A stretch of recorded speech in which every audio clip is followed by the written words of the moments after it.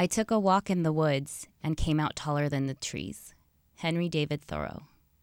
Hi, everyone. Welcome to the 52 Hike Challenge podcast. I'm your host, Carla. I'm Philip, and we're the founders of the 52 Hike Challenge, changing your life one step at a time. A movement to inspire you to get outdoors to gain the physical, mental, and spiritual benefits that comes with hiking once a week. We're going to be bringing you tips and tricks from exploring waterfalls to hiking the highest peaks around the world. Whether you're a beginner or advanced, we're looking forward to taking you to your next adventure. We'll be discussing things like getting into shape for hiking, gear reviews and advice, guest interviews, and amazing places to explore all around the world. Welcome to our podcast. Today we are interviewing Kelsey from Sawyer, and we wanted to talk about mosquitoes in this episode because summer is only a few months away, and we know that when we're outdoors, and especially near lakes and bodies of water, the mosquitoes tend to come up and they start biting. And I actually have an interesting story, which I'm going to wait to share with you all in a little bit. But without further ado, Philip, why don't you introduce our guest, Kelsey? Sure. So thank you, Kelsey, for joining us today. Why don't you start out by telling us a little bit about you and your role at Sawyer? Hey, thank you for having Sawyer be involved with this. My name is Kelsey. I've been working for the company for about a year now, maybe just a little bit over. And I do a lot of education with the company and also some sales. That's awesome. Thanks so much for sharing that about you and letting us know how involved you are with like the educational piece. So something I want to share is I want to share my story with mosquitoes and kind of let you know what inspired us to talk about this topic. A couple of months ago, or I'll say last year actually, I was invited to a backpacking trip in the Sierras. And I actually had heard, be careful with the bugs. I didn't have time to go out to buy a bug net. And I brought my natural bug repellent with me. Well, the mosquitoes, not kidding, ate my face alive. I mean, it was absolutely horrendous. And the mosquitoes in the Sierras were no joke. I mean, you could not take 5 minutes out in the open because they were literally on you, eating you up alive. And I was like, I'm sorry, as much as I believe in, these natural ingredients, they did not work for me. And so now I'm like, I just don't think it's worth having my face eaten alive. And I want to try something different. So that kind of got me going on what other options do we have. And so I thought that would be a great time to talk about that with you guys so you could educate us on what we should be considering when we're going to places like the Sierras that are surrounded with mosquitoes. Yeah, so, let's start out with talking about a few things that might be concerning for some people. When we're talking about mosquitoes, Zika virus, is that still a concern? And maybe you can touch on that, Kelsey? Sure thing. So Zika virus is still a concern. The weather is warming up rather rapidly and the humidity is increasing. So that means the mosquitoes are going to be out more. The Aedes aegypti mosquito, which does carry the Zika virus, is going to be joining all those areas where Zika virus mosquitoes like to live. So what's recommended is you definitely want to permethrin your clothing. So that's a pre-treatment, and we'll talk about that in a little bit. But you want to permethrin your clothing, and then you also want to carry a picaridin with you for your topical skin that's exposed. Yeah. Definitely. I kind of wish I would have had that when I went to the Sierras. And just so we know, the permethrin, how much time in advance should we treat our clothes? Is it kind of like you put it on and you have to let it sit in for like a day, or do you just put it right on and it's good to go? So what you want to do with permethrin is you want to go out in a well-ventilated area, spray it in a slow sweeping motion for approximately 30 seconds on each side. So it will be damp. Then you want to let it dry completely, and it's going to be effective on both repelling and killing your ticks, mosquitoes, chiggers, mites, and 55 other species of insects for 6 weeks or 6 washings, as the only things that break down the permethrin molecule are going to be the UV light and also the agitation of your washer and dryer. Yeah. Nice. You know what I really like that you mentioned is the fact that it kills or at least repels ticks. And I think that's also another concern with people, is, Lyme disease. And so, definitely when you're going out into the wilderness and areas where you might come across these ticks, it's better to be protected than not. It's just an unfortunate situation. So let's talk. Certainly. Lyme disease is definitely increasing every year. All 3 of our products are DEET, permethrin, and also picaridin do work against the ticks. However, permethrin is going to be your first line of defense in killing those ticks, as it needs to go over approximately 1 inch of permethrin-treated clothing in order to start its dying process, which at that point it will be unable to latch onto a human or a dog or any other mammal. Nice. Yeah, that's something that we don't think about. We just, we bring our dogs out and you never know what they're going to be taking home too.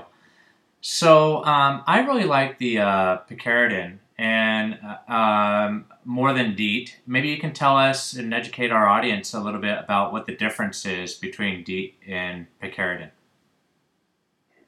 Okay, so DEET and picaridin, they're both going to be effective topical repellents for ticks, mosquitoes, chiggers, and various other insects. As you spray it on your topical skin, both of them will give you approximately a 3-inch barrier of protection. Picaridin has been proven to be as effective as DEET on ticks and mosquitoes, but even more effective for those biting flies, such as your black flies, your green heads, and especially your no-see-ums. Overall, picaridin is also not going to damage any of your gear, so it is gear safe, unlike DEET, which it will break down certain plastics as it is a plasticizer. So you can only use it on the natural fibers. Also, overall, picaridin is going to be 14 hours of protection, whereas DEET is about 10 hours of protection. So overall, it is more effective as it lasts longer. And also, travelers do want picaridin for their traveling purposes, as they'll encounter some mosquitoes that DEET will not be as effective on. Nice. Yeah, I was really happy about that product because, in the past I've used DEET and just like you said, the plasticizer. I mean, all of a sudden you start seeing some plastic start wearing off or it damages the gear, and I really like the picaridin, so I'm really glad that you guys have that. Yeah. So let's talk about the difference between a spray versus a lotion. And do spray? Do you put like more on, or with lotion, or maybe you could just talk about the differences there. So the differences are basically like the sprays will have some additives and some alcohol in them. So whenever you apply it onto your skin, it evaporates that much quicker. So you don't have as long lasting bug repellency, but also you don't have as even of an application. So the lotions are going to last a little bit longer, give you a little bit more of an even application, but they're both going to be effective. Mm-hmm. Okay, cool. And, all this stuff, we're so happy that this prevents us from all these bites and, dangerous insects. How about kids and sprays? Is this safe? So basically with the kids, we always recommend that the parents make that decision. They can talk to the pediatrician and everything for what's best for them. Sawyer, we carry a family formula and also a liposome 30% DEET lotion. So the family formula is going to be 67% less DEET absorption than any other DEET product out there on the market. So again, it's suggested that it's going to be sprayed in a well-ventilated area away from the child's hands and or their face, but it's something that the parents will have the ultimate decision, and they should talk to their pediatrician. Yeah, definitely. Yeah, I know that a couple of months ago when we actually saw you guys at the OR show, we talked a little bit about the different bug repellents, and there were some parents that were really concerned about their kids and this Zika virus that was going on. And so they did actually request that we give out more information about, how they could protect themselves. And then, making a transition, we did have someone that did want to ask a question.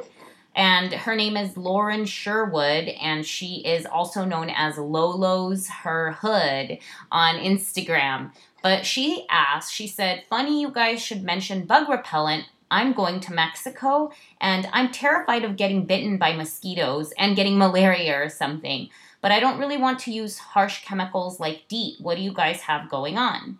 And she said she's leaving on May 16th. So I know Phil and I travel a lot, and when we're out there, we can definitely relate. We, can see that mosquitoes, they feed on human flesh out there. So what do you have to, what do you have to say for Lauren over there?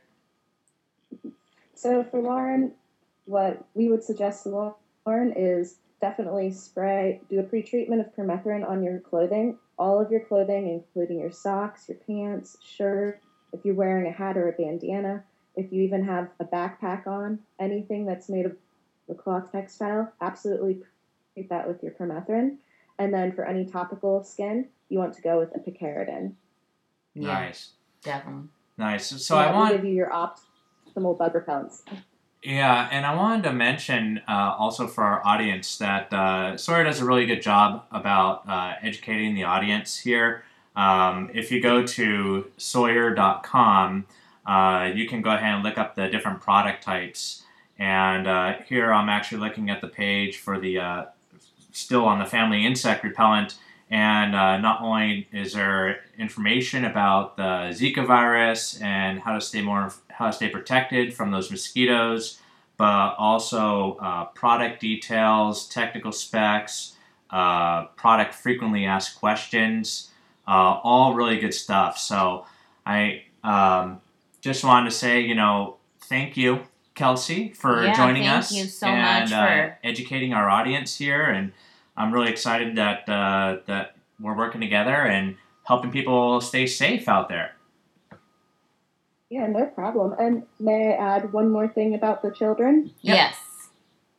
Okay, so basically, if the child cannot walk yet or anything, you can always spray the stroller, their baby blankets, any kind of netting with the permethrin as well. Yeah. And that won't be touching the child at all. So that's definitely something that could be done. Yeah, consideration for sure. Because that's, I think most parents want their kids to be safe. So I think that's a great tip. Yeah, I totally agree. And when you're looking at things like, oh gosh, I gotta spray my blanket or whatnot, but then you think about the Zika virus and you think, this is much better, and that's the way I look at it. It's better to be safe.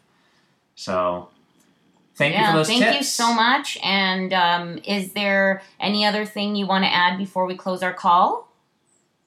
Actually, there is. So you had brought up the DEET and the picaridin.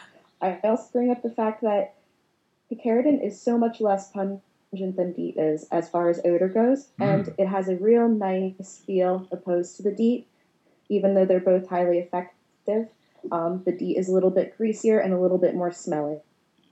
So that's one thing that I would like to leave everyone with. Yeah. Awesome. Nice. Well, for more information, check out Sawyer at www.sawyer.com. With Sawyer, we keep you outdoors. Have a great one, everyone. Thank you for joining us. Thank you, Kelsey. Thank you, Philip. Thank you. Thank you. Thank you for joining us for the 52 Hike Challenge podcast. To learn more or start your challenge, visit us at 52hikechallenge.com. Until next time, see you on the trails. See you then.